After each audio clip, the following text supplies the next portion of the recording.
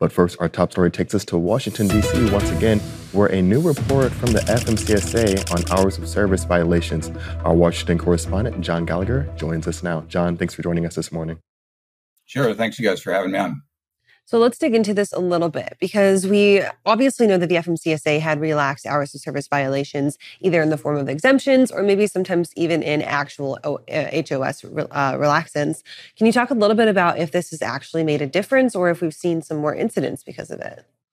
Yeah, so they relaxed the rules back in 2020 in 4 areas. And just to recap, those 4 areas were the short haul exception, the adverse driving conditions exception, the 30-minute break requirement, and also the sleeper berth provision. So the whole reason they did that was because of the ELD mandate, which sort of made it sort of kept the rules from being as flexible as they could have. And so after the ELD mandate went in, everyone, as we know, was kind of up in arms about it and how it was affecting trucking operations and how drivers work during their daily routines.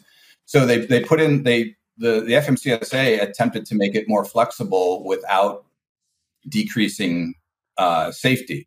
And so like the report that they had to Congress last couple of weeks ago that we talked about on the ELD, on how the ELD mandate was kind of falling out, how that was kind of rolling out and how people were responding to it. They were required to put a report out on what the status was of these revisions and what effect potentially are they having on safety. So what FMCSA did was they compared the hours of service violation rates and crash data involving large trucks from before and after the rules became effective back in September 2020. So I think they looked at data from the 2 years before the rules went into effect, and then 1 year, the same data, the same crash and hours of service violation data after it went into effect, a year after it went into effect, and both of those rates went up.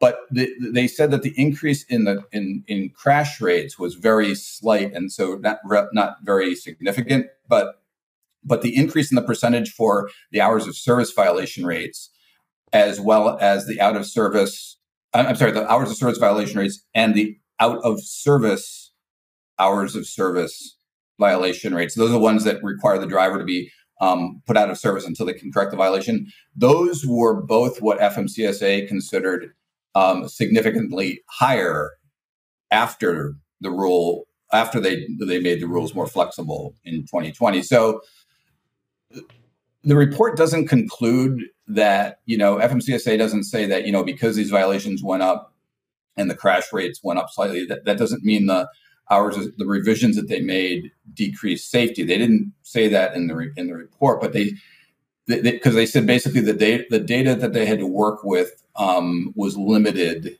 given the scale of what these provisions did. However, the Truck Safety Coalition, which has been a big critic of those rule changes back in 2020, and which they see as a weakening of the hours of service laws, they sort of seized on this report that came out. It actually was made public on Friday. They took this data to kind of support their stand all along. And the quote I had from their executive director was, FMCSA weakened the hours of service requirements in direct response to industry outcry, and safety suffered. So. And they said, all this report does is confirm what we already knew, that driver fatigue continues to be an issue and threatens everyone on the roads. And they gave a stat like that the large truck fatalities have increased 71% since 2009. And he also renewed his call in giving me those quotes. He also kind of renewed his call for FMCSA to move on rulemakings for both the automatic emergency braking rule making and a rule making on speed limiters. So that was kind of what this report was sort of all about. And John, with the findings in this report, does this open the door for any further changes to hours of service or any other types of road rulings? Yeah, I mean, I don't think so.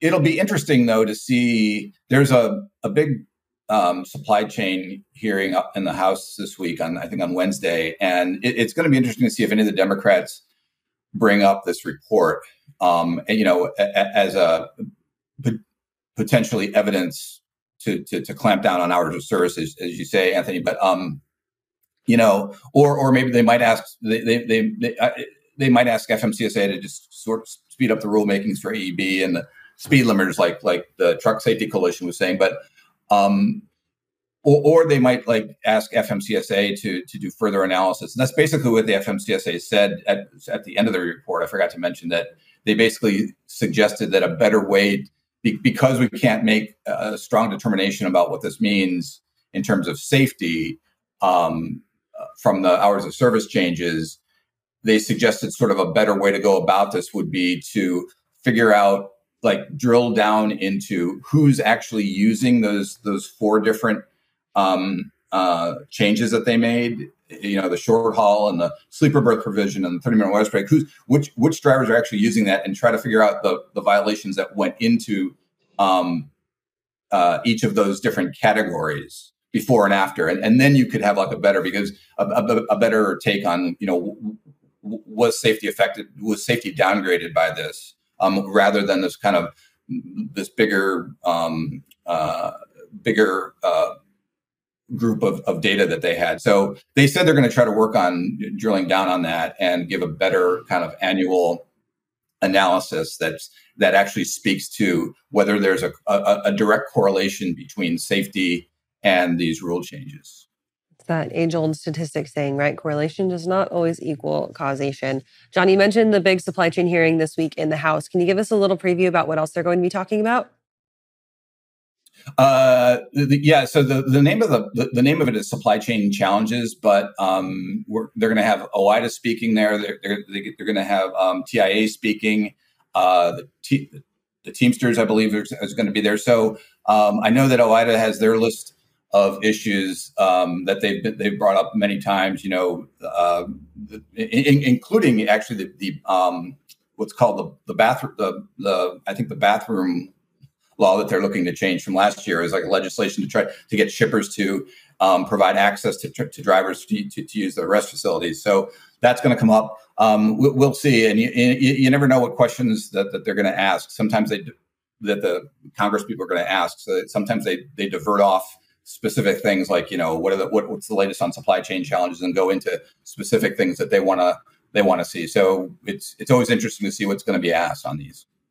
Definitely some interesting findings from this report. John, thanks so much for shedding some light on it and joining us this morning. Sure. Thanks, you guys. And you can find his full story up on FreightWaves.com. Right now, we're going to hand things over to Tony Mulvey and Donnie Gilbert. They're here for our first carrier update of the morning.